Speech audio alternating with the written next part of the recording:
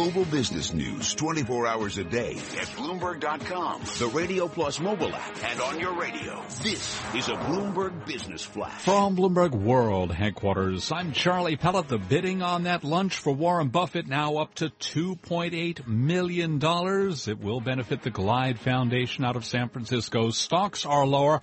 S&P 500 index heading for the steepest drop in 2 months amid caution over tepid global growth and a series of looming events with the potential to spur renewed market turbulence. Right now, the S&P 500 index down 24 points to 2,091, a drop there of 1.1%. NASDAQ down 73, a drop of 1.5%. Dow Industrials down 160, a drop of 0.9%. Gold up $5.90 the ounce to $12.78, a gain of 0.5%. And crude down $1.50, $49.06 for a barrel of West Texas Intermediate, looking at a drop now of 3% on WTI. I'm Charlie Pellet, and that's a Bloomberg Business Flash. You're listening to Taking Stock with Pim Fox and Kathleen Hayes on Bloomberg Radio.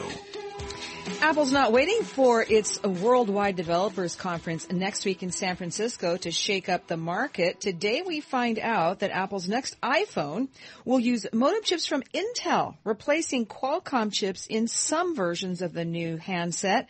Apparently it's a move by the world's most valuable public company, yes, that's Apple, to diversify its supplier base. Here to talk about it, what it means for investors, for the industry, is Anand Srinivasan. He's Bloomberg Intelligence Senior Semiconductor and Hardware Analyst. Anand, were you surprised by this?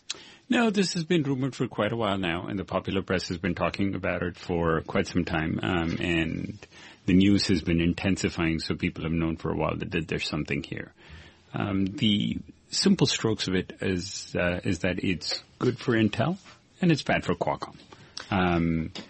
But the Apple supply chain seems to be getting more complicated from a supplier base as well as the number of components and the number of suppliers that go into it. So it's interesting because Apple thus far has only had 3 specific types of the iPhone for each version. And now it's likely to get a little bit more complicated than that. Okay, for a layperson like me, are these chips that different? I mean, does it really make that much difference which one? Actually, they are. And the reason why Qualcomm has had the share historically that it has had is because these chips are enormously complex. You have a number of different bands or spectrums that you operate in, different telecom carriers all over the world, remember, operate on a different band. Then you have different versions of each of these. So by the time you put it all together, you have to have every single flavor of every single carrier in every single region of the world. And as you move forward, suddenly it has to work with your Wi-Fi chip. Suddenly it has to work with your Bluetooth chip. So to answer the question, yes, it is enormously complicated. It takes an enormous amount of R&D, but the smartphone market is slowing. These developments have hit sort of a little bit of a plateau coming off of the 3G to 4G transition. So now Apple and the other carriers are saying, okay, what can I get? What's the best price I can get for these chips? Well, and they're going to continue to put the Qualcomm chips in the phones in China. Absolutely. So this is vendor management. This is exacting the best price for the best product possible.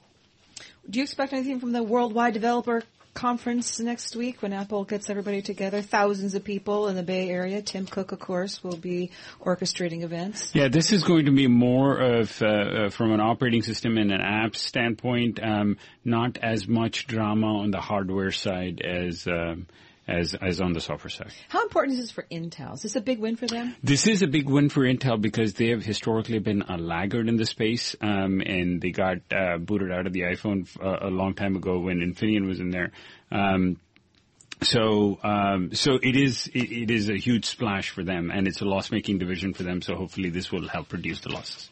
Anand Srinivasan, thank you so very much for joining us. Senior Semiconductor and Hardware Analyst for Bloomberg Intelligence here in New York City. Have a great weekend. Thank you. You too. Well, speaking of big wins, we are at the point now where we can talk pretty seriously about who's going to get the big win in November when it comes to winning the White House. We're very happy to welcome back, as we do often at this time, John Heilemann.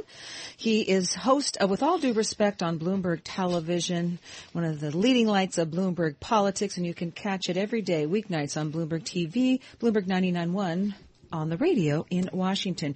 So, John, I guess it's the historic moment is here. Hillary is is leading the Democratic pack. Trump leading the Republican pack. Now what? Chaos, madness. Right. So we have now presumptive nominees in both parties, and the general election is on today. You had Hillary Clinton giving a speech at Planned Parenthood, and you had Donald Trump giving a speech to a religious freedom conference. Kind of classic preview of what the fall campaign will look like. Both of them speaking to audiences of the faithful, and I mean that in both senses of the word. Members of the base, and using those speeches both to build energy among their core constituencies and also attack each other. And they both went after each other pretty hard today, but not in a way that was, in a way that I think, is suggestive of what we're likely to see over the course of the next X number of months. I don't really even know how many months it is between now and November. Maybe you know that. I'm horrible at these kind of things. Okay, well, is this in the category of with friends like this, who needs enemies, when Senate Majority Leader Mitch McConnell says Donald Trump needs to pick an experienced running mate because, quote, he doesn't know a lot about the issues, and strongly urged him to change course on his rhetoric? Well, yeah. I mean, look, it's now pretty evident that, and has been for a while, but it's really become dramatically evident in the wake of the controversies around Donald Trump's racist comments about Judge Curiel, that a lot of the Republican establishment that kind of tentatively came to embrace Trump over the course of the last month and a half are very uncomfortable with their standard bearer. And so you have both Mitch McConnell, Paul Ryan, a lot of folks treading very lightly, and they can't really defend what Trump said, and they say that over and over again. They haven't abandoned him yet. So from the standpoint of Trump, it would be worse if Mitch McConnell or Paul Ryan or others did what Senator Mark Kirk from Illinois did, which is to withdraw their endorsements from him entirely. But this is the way it's going to be, I think, throughout this election. I mean, if Trump continues to say things that are incendiary and potentially problematic for the Republican Party and its candidates down ballot, you're going to see Republican leaders doing this throughout, which is to say criticizing Trump, sometimes denouncing Trump, distancing themselves from Trump, but still maintaining at least some kind of superficial level of support. Well, John Heilemann, you 8 years ago, you did a lot of reporting inside the camps, for Hillary, for Barack Obama. You did produce the great books and all. So in this campaign so far, as you apply that kind of reporting skill and that kind of experience, what are you finding from the Trump camp? Are they getting ready to teach Donald Trump how to be, big and loud and be not politically correct, but not cross over a line? I think that there are two fundamental truths that have become clear in the last 2 or 3 weeks. The first is that there is no Trump campaign, and the second of it is that there's no changing Donald Trump. As you probably know from your own life, there are not that many men or women who are 69, 70 years old who can be trained to be something different from what they are. So the notion, which was popular not that long ago, which is like Donald Trump will pivot to become a general election candidate. He will be more, quote, presidential. He will moderate his tone. He will somehow rein himself in. He will script himself more often. That is something that may sporadically work, but it won't work in a sustained way over time because it's just not who Trump is. It's not just as a presidential candidate, but as a public figure. I think that the second thing is that when I say there is no Trump campaign, I mean, there are a bunch of people around Trump, way fewer than there would be around any normal presidential candidate still, because the campaign's having a hard time recruiting serious people to work there because of the fact that Trump is so difficult as a candidate to deal with, particularly people of a younger stripe, which is to say like strategists in their 20s, 30s, and 40s are staying away.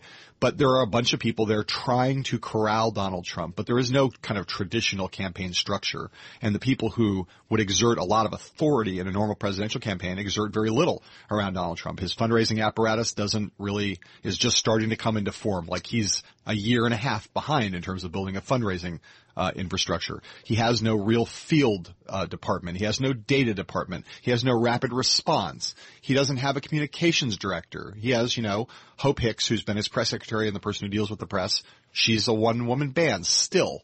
The campaign manager and chief strategist, the two main players there, Paul Manafort and Corey Lewandowski, are, have some influence over Trump, but nothing like what you would have seen in the Romney campaign, the Obama campaign, the Clinton campaign currently. So, I think to describe it as chaos is a little bit probably not overstated exactly, but that's sort of what's going on. Is there's a lot of wailing and gnashing of teeth. I want to get a quick final comment from you on the president's, Barack Obama's videotape piece that was released with him supporting Hillary Clinton. How would you grade that? Well, I think that the videotape piece is fine for what it is. But it was a well done thing. I think what you really want to focus on is just the extraordinary degree of political difficulty that faced all of the parties involved coming out of the California and other primaries on Tuesday. And they handled that minuet, that choreography was handled extraordinarily well with a huge amount of cooperation between the White House and Hillary Clinton's team in Brooklyn. Well, John Heilemann, I often envy you your job. This is such a fascinating year for politics. And if you're fascinated with politics, you better watch With All Due Respect, Monday through Friday, weeknights at 5 p.m. on Bloomberg Television. You can listen on Bloomberg 99.1 in Washington. I'm Kathleen Hayes. This is Taking Stock on Bloomberg Radio.